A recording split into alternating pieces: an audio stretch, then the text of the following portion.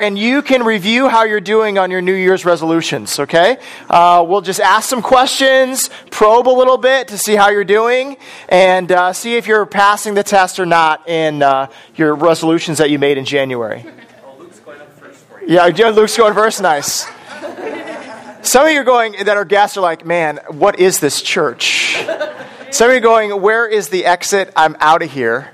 Some of you might be like, hey, I'm the 8% that does it, so I'll go share how I'm doing. Well, maybe some of you are saying, this is why I don't make New Year's resolutions, so I don't have to act like I fail and tell everyone.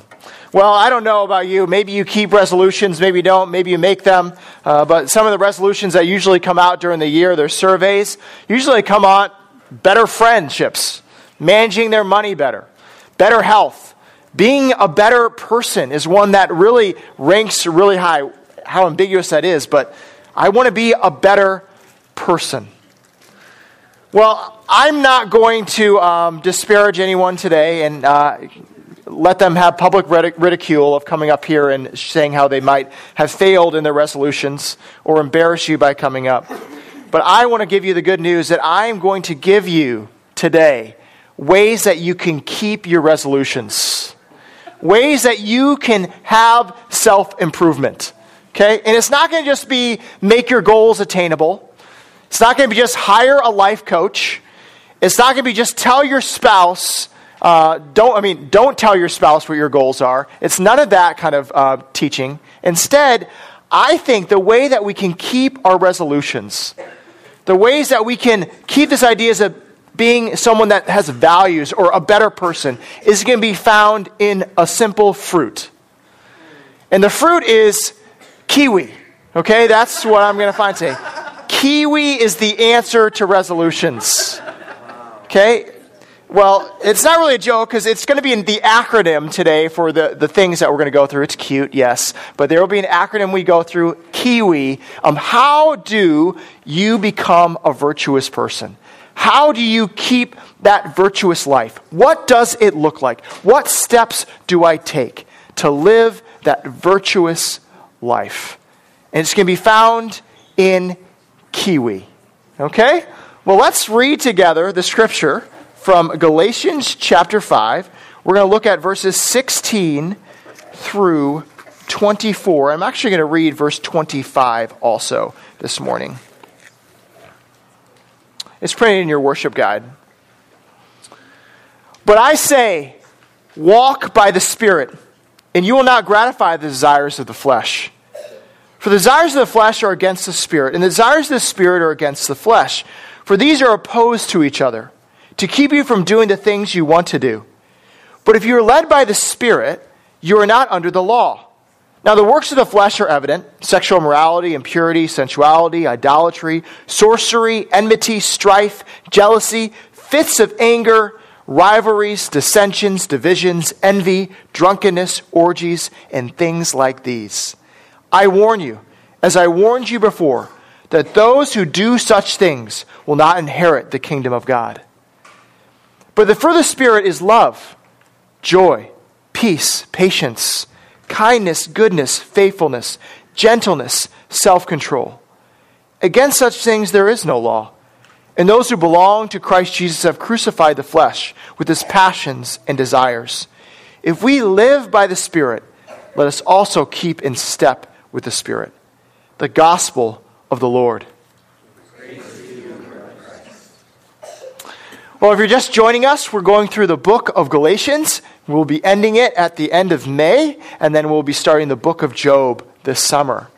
But Galatians, what we're in right now, is a book about some conflict. Some conflict in what is today southern Turkey, in what's called the Galatian region. And there were many churches there that Paul had come and started, had planted churches there, and he has left. And in the time that he has left, there's been some problems. And the problems are that these groups from outside are coming into these new churches and saying, to really be a Christian, you need to do this. You need to do that. To say, you need to be circumcised to be a Christian. You need to obey the moral law of the Ten Commandments to be a Christian. So it's Christ, yes, but it's Christ plus these things: circumcision, or the law.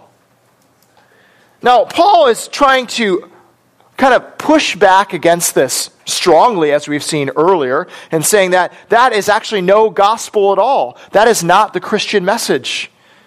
And he actually pushes back now here at the latter parts of the book of Galatians that the law is not what justifies you. And in fact, it's not even what sanctifies you. The law is important, yes, but it's not what produces real transformational change within people. So he says, yeah, the law might be good in pointing out what is wrong in your life, or can be a guide, but it can't free us from the power of sin. What's reserved to do that is the power of the Spirit. And the Spirit is received by faith, not by obeying the law, not by circumcision. The Holy Spirit is received by anyone who puts their faith in Jesus Christ. When they are unified with Christ, the Holy Spirit comes and lives within them to change them. Now, here is the first part of Kiwi. Okay, here we go. The K of the Kiwi, if everyone's writing things down. The K is that the first key to living the virtuous life is knowing the deeper law. Knowing the deeper law. You see that verse 18 says, but if you are led by the Spirit, you are not under the law. And it says, if you abide by the Spirit, that is what can free you from enslavement. Free you from these vices that he lists and we talked about quite extensively last week. The Spirit frees us from enslavement, frees us from sin. And now, this week, we're going to look at the Spirit frees us to something. It frees us to these fruit of the Spirit, these values that he lists right here in verse 22 and 23. So the key is, again, verse 23, it says, it's against such things there is no law. Paul is saying freedom to something is not by the law, but instead by the Spirit. Well, I've decided maybe this next week I'm going to have Molly enforce the fellowship break. Okay, that's what I've decided. So Molly is going to now put some laws in place to enforce the fellowship break that we're all back here on time. And so the law that Molly has decided to set is that if you do not come in back on time, you will no longer get treats next week. Now, Andrew, of course, is grumbling about this. Okay, let's say next week. He comes back on time now, but he's grumbling that he had to leave a conversation early. He's angry because of that. He really desired to stay around the coffee longer so he could get another cup or get one of those fantastic treats. Even though he's now back in his seat, in his heart, he's still angry. In his heart, he's still desiring. As much as Molly puts this law in place, it might deal with the outside behaviors, but it's not dealing with the problem in the heart. See, the Spirit is able to go where the law can't. The Spirit is able to form something in us of godliness. Law can't just make Andrew go, man, I am happy about coming back and singing this song. I'm happy that I can come back even though my treat is less and I had to leave that conversation. Law can't do that. But the goal in the Spirit is that it would create an inward change, a transformation. I applied to this kind of all-American, look-good camp where it takes upstanding young college students to work at this camp. And they asked in the interview process to write my thoughts on each one of these vices. And so they had smoking and drunkenness and premarital sex. They had all these one-word things. And then next to them, I had to give a one-word answer of what I thought of each of these vices. And so next to smoking, I put peace. Next to drunkenness, I put joy. And next to premarital sex, I put love. My interviewer was this African-American dude that played D1 football at SMU. Big guy. And you're hearing him like an 18-year-old college student. And he says, son, what are you thinking here? Why did you write these things? And I kind of try to say, it's not that I don't think those things are unwise. Not that all of them are sins, but some of them are sins. But I think the answer to those issues is not just saying sin, sin, sin, but instead the answer is the fruit of the Spirit. Why do I think some people maybe smoke habitually? Not that there's anything wrong with smoking. I smoke occasionally. Girls, yes, a cigar once in a while. So, but I think it's because people desire peace.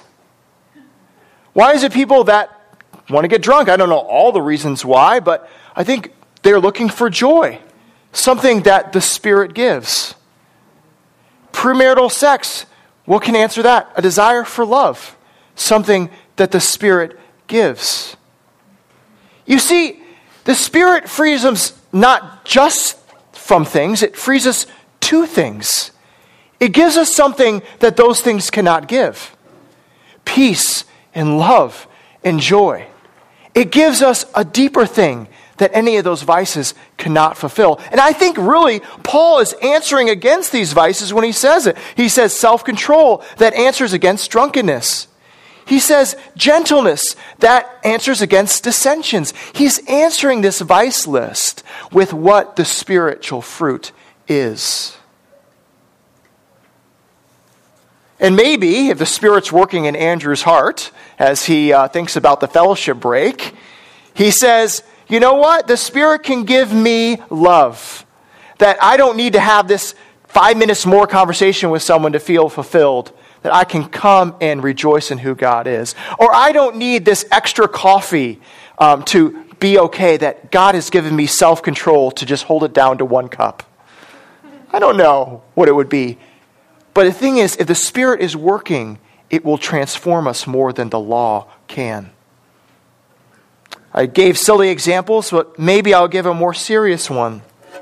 How about money? The law says you need to give. You need to be able to sacrifice for others. You need to tithe or whatever it might be. The truth is, if a tithe is just out of the law and out of obligation, that is not good. But the thing is, the Spirit is working. We realize, you know what? Money does not give me peace. Material possessions don't give me peace. Instead, the Spirit of God can give me peace. And when that does, I can give generously. And I can give so much to others, knowing that what really gives me peace is God. You see how the Spirit works and transforms deeper than the law can. K of Kiwi, knowing a deeper law, one from the Spirit. Well, some people might be wondering, why didn't I use an apple? Or maybe a pomegranate, Well, one, because I don't think you wanted 11 points from pomegranate, right? And also, I didn't use multiple fruits because it's not multiple fruits, is it? It's singular. It says, but the fruit of the Spirit. And some of that might just be coincidence, but I don't think it is, because Paul says, now the works plural of the flesh, and now he goes to a singular, the fruit of the Spirit. These aren't just different areas that we're trying to work on. They're all inclusive. They're holistic. It's an orange with the different pieces of the orange. The different pieces are patience, kindness, goodness, gentleness, joy, love. But they're one inclusive fruit. If I'm working out, if I'm a good runner, an athletic runner or an Olympic runner, they just don't work their legs. Thing is, if you just work your legs, you're going to have issues other places. But if you want to be a top athlete, you have to work your core. You have to work other areas of your body. Because if you don't work those areas, then you're going to have some problems. It's holistic. Your diet, whatever it might be, you just can't work one area. Folks, this isn't spiritual gifts. This isn't, you know what? I'm a servant, not a teacher. That's my spiritual gift, right? I'm good at serving others or encouraging others, teaching really isn't my thing. That's really the same for the fruit of the Spirit too. I'm really good at kindness, but self-control, not so much. I'm good at joy, but love, not really. It doesn't work that way. They grow together. Now, we might have one that's less than the other at certain times, but if one is not there and another is there, it's not really the work of the Spirit. It might be, in fact, just your disposition. You might say, I'm a really patient person. Might just because that's how you are. You're a person that lets things just roll off your back. You just kind of are at ease. You're just kind of, by disposition, a patient person. But at the same time, you shy away from conflict, from confronting others. So you don't show the fruit of the Spirit of faithfulness. Well, maybe you're a faithful person. I'm faithful and I'm loyal. I'm one that sticks by people. I tell them where it's at. I'm a faithful and loyal person. But really, when it comes to kindness, not so much. When someone doesn't do what you want them to do, they're not that friend that you want them to be, the ability to give kindness to them is not there. You see, these all come together. This is one package.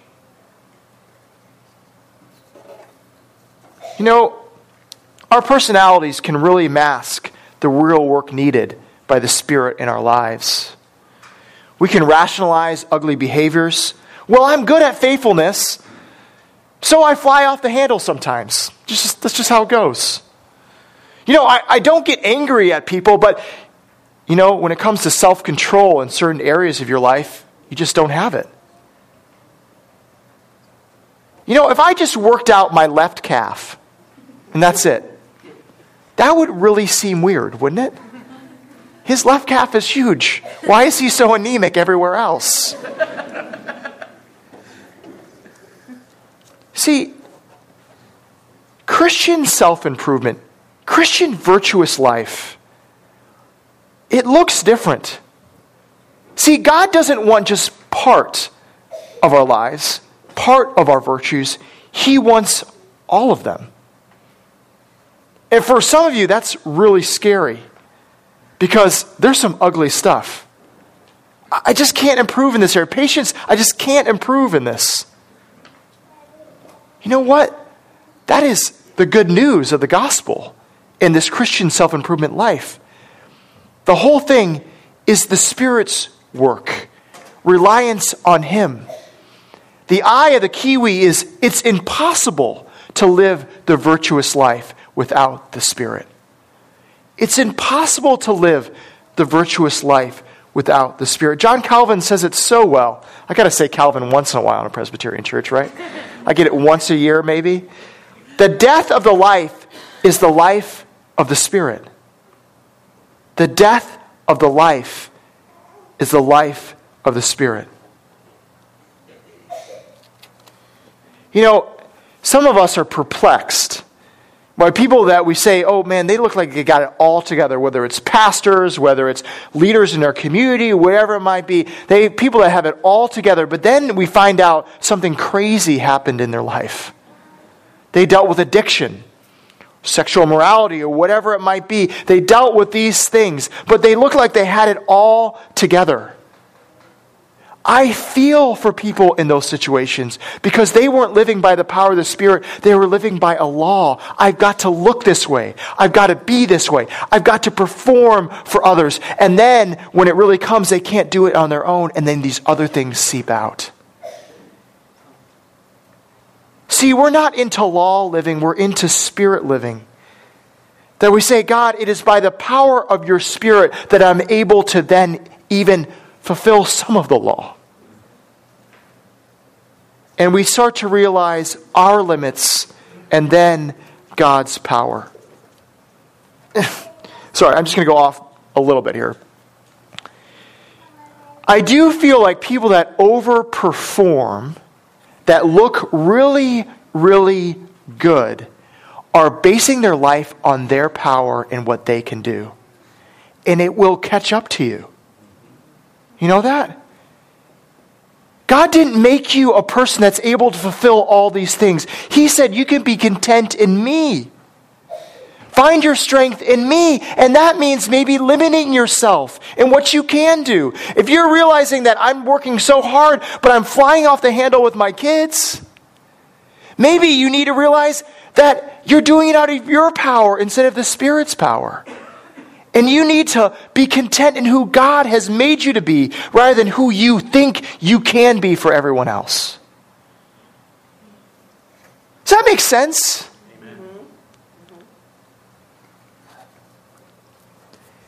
Interesting, if we start to look at these virtues, at this fruit more closely in the realm of Spirit power rather than our own power, we can start to look at the full kind of depth of these virtues. And we can always say, are we really living them out? You know, when my dad has lots of fruit trees growing up, apple trees, cherry trees, plum trees, all those things. But there's something about apples and picking apples that they can look really good from the outside. You saw one view of it, and you pick the apple, and your hand kind of mushed into it because the back end had been just cored out by something, bees or a bug or something. And some of them, even when you bit into them, you realize how bitter they were, and the tree was just not good. You know, fruit can look good on the outside, but many times we can have counterfeit fruit. Let me unpack that. I'm not going to be able to look at every single one of the virtues, okay? But I want to look at just a couple here. One, love. I think it's fitting that he picks love first.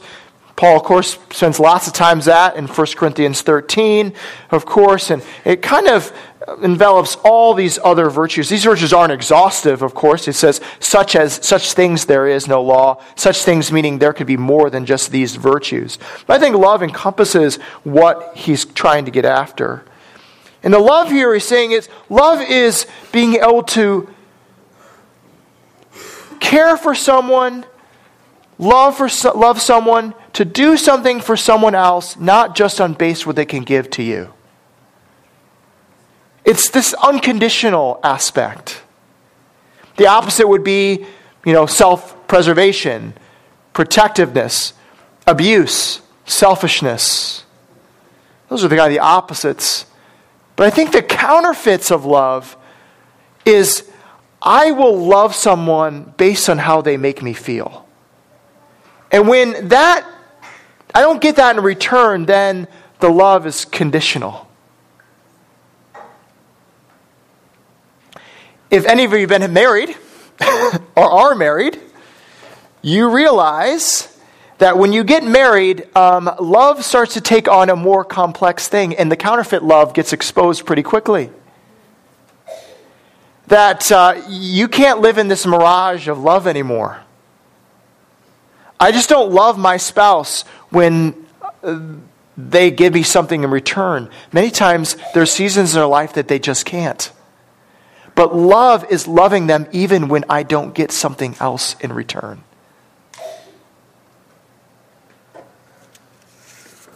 Really, that models the love of God for us. What can we give God? Nothing, but He loves us unconditionally. Kindness, right? Serving others, making yourself vulnerable, being able to make yourself vulnerable and sacrificing for someone else.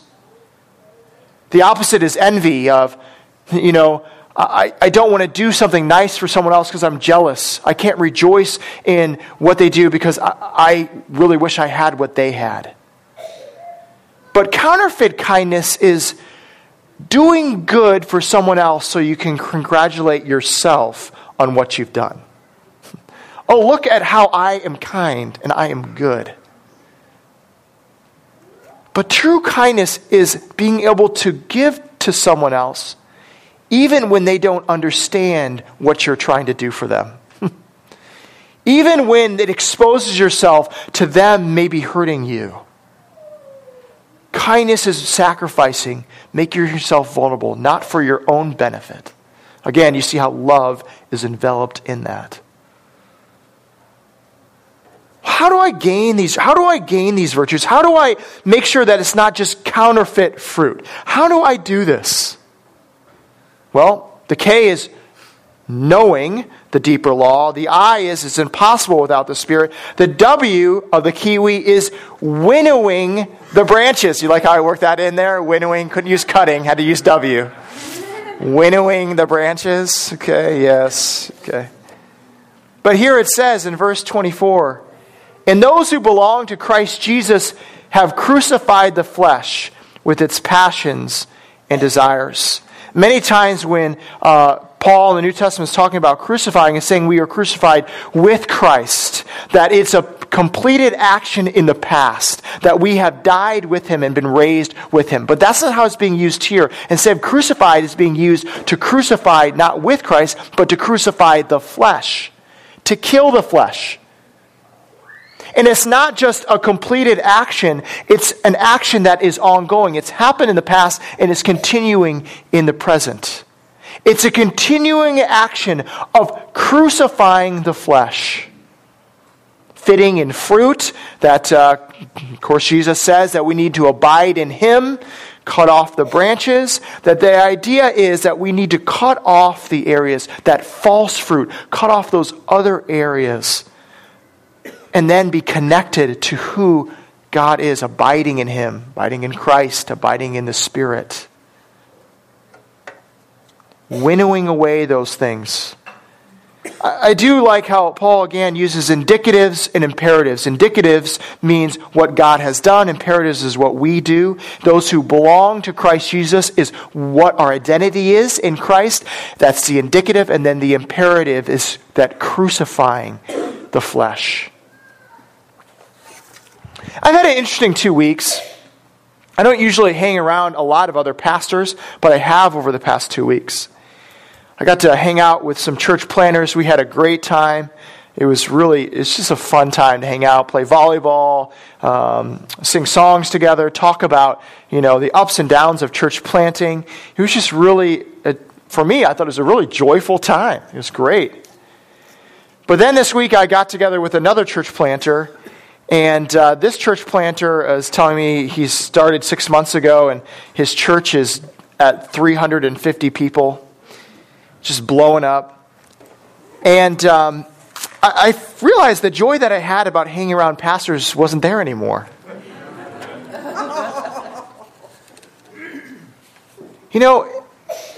Talk about winnowing and cutting away. What was my joy? Was it real or was it counterfeit?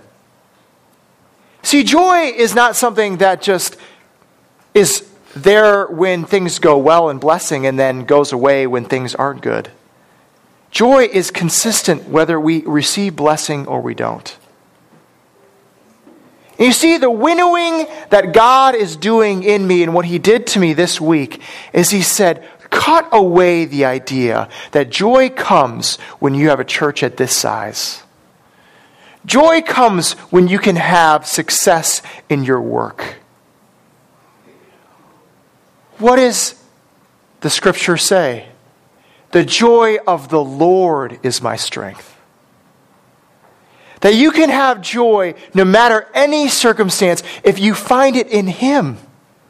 Cut away those things, I heard God say to me in my prayer life. Cut away those things. Dan, I'm going to put those pastors in your life so you realize where real joy comes from. And then abide in me. Because a church will ebb and flow, up and down. But my love for you will never change. Winnowing the flesh, abiding in Christ. And the way that you can do that is very objective means. People ask me, what are the concretes? Well, the objective means are realizing the biblical truth. The joy of the Lord is my strength. Prayer. God, tell me the truth. Fellowship. That I go to my community group or you go to your community group and people tell you when you are not living in that truth that they can say, cut away those things. Abide in Christ. It is worship where we can sing songs of what God is and what He's done for us. When I think about the Lord, We can sing that and say what he has done for us. He's put his Spirit in us, the Holy Ghost. That is the truth. So there are those objective means. And then there are things, what I call the subjective means of cutting away and of abiding. And the subjective means are a little bit trickier. We don't always talk about them in church. But it's opening up ourselves to change. Our thinking, where is it? Listening to God. Questioning oneself and what we're doing. Sharing our heart and where we're at. We need the objective means and the subjective means to see where we are at. If we are really winnowing away the flesh, crucifying the flesh, and then abiding in Christ. Kiwi, knowing the deeper law. Impossible without the Spirit. Winnowing away the flesh. I really like Sinclair Ferguson. He makes a great point about this winning away the flesh. He says this. Christ did this for us. He said, I'm going to make them like myself. Meaning, I want these people that I go to on the earth, I want to make them like myself. And I will work so hard to make them like myself, even if it kills me. Right? And Jesus said, I will die for them so that they can be unified with me. And in their unification with me, they can fulfill what they can't do on their own. Now, there's a difference with the Spirit, and I really like this point that Ferguson says. The Spirit says to us, I'll make them like Jesus, even if it kills them. I'll make them like Jesus, even if it kills them. I said, that's bold, Dan. I want you to know something. When we meet our Father in heaven, that stuff of the flesh, I'm not talking about the body. Okay, I think we're going to have a physical body in heaven. But those things of the flesh that are listed in the vices, they are going to be killed.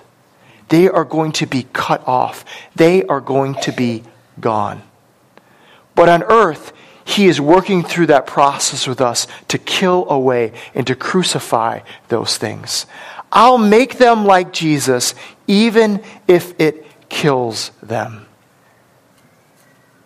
That's what's so great about fruit, right? Fruit takes time to develop. I don't sit there and go, okay, apple, do it right now. I have to wait on that. It's a process. And the thing is, when the Spirit is in our lives, God is working a process in us to kill off the flesh. Oh, you think you're loving? Try this coworker on. You think you're patient? Try kid number 3. You think you're kind? I'm going to have this person come to your church. You think you got joy? I'm going to give you an ailment in your life. You think you have self-control? I'll give something you think you can't live without. And then I'll take it away. God does that for us. He brings that stuff to us to kill the flesh and to realize the power comes from Him and that we have a freedom to something greater. There's something else about trees and growth, especially if you see it in Appleton. There's big trees that grow in Appleton. And then you walk on the sidewalk and you realize the roots from these trees just push those sidewalks up, don't they? They are powerful. That they can move stone. They can move concrete. And that is the Spirit, isn't it? If we are led, we walk. We live by the Spirit, as it says all here in Galatians 5.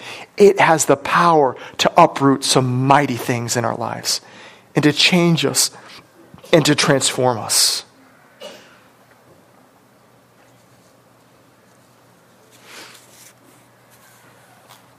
You thought I was joking, didn't you? That I was going to make you come up front and share how you're doing in your values. I'm not joking. You are going to come up front. And you are going to share with everyone here what your value is. Who you are. You're going to come up in front of all of these people and say, my value is in Him. My value is in Christ.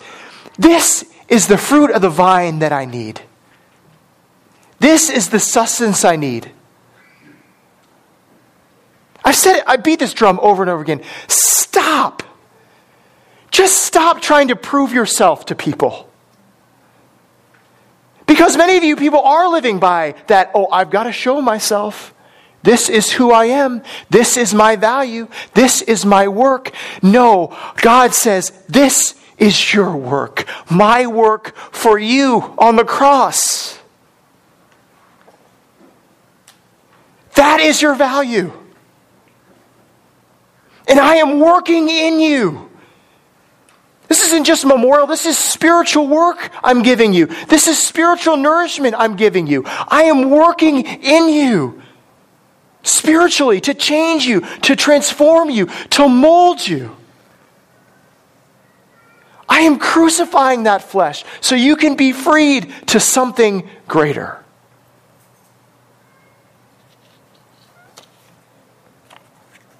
So come forward. Come forward if you say, I need that. I need that to be my value. I need Christ to be who I am. I understand some of you might not be there. So you might say, well, I don't know about that. I think I can kind of do it myself. There's really other ways too. I just don't need Christ. No, this is a table for people to say, Christ and Christ alone is what justifies us. If you're not if you're still processing these thoughts, there's some prayers right here. I encourage you to go over and read and to work through. And please, you can talk to me or any of the guys are up here, some great ladies in the women's group you can talk to too. I encourage you, process these things with them. Now there is red wine on the outside. There is white grape juice in the middle. There's gluten-free wafers right here you can grab too. If you're not taking communion as children, we'd like to pray over you. If someone wants to go get the kids, they can. Let's prepare ourselves here. We'll take the elements then, and then you go back to your seats too. And then we'll all partake together. Let's prepare our hearts, shall we? The Lord be with you. Lift up your hearts. Let us give thanks to the Lord. It is right to give God thanks and praise. By His death, resurrection, and ascension, our Lord Jesus Christ established an eternal covenant of grace and reconciliation, that we might be accepted of God and never be forsaken by Him. At this table we come to this same Christ, who has promised to be with us always, even to the end of the world. In the breaking of the bread, He makes Himself known to us as the true heavenly bread that strengthens us unto life eternal. In the cup of blessing, He comes to us as the vine, in whom we must abide if we are to bear fruit. We come to this table believing that this bread and cup are a pledge and a foretaste of the feast to come, and eagerly look forward to that day when we will see Christ's glory fully revealed. Amen. Well, those are helping me serve. If they come forward now, that'd be great.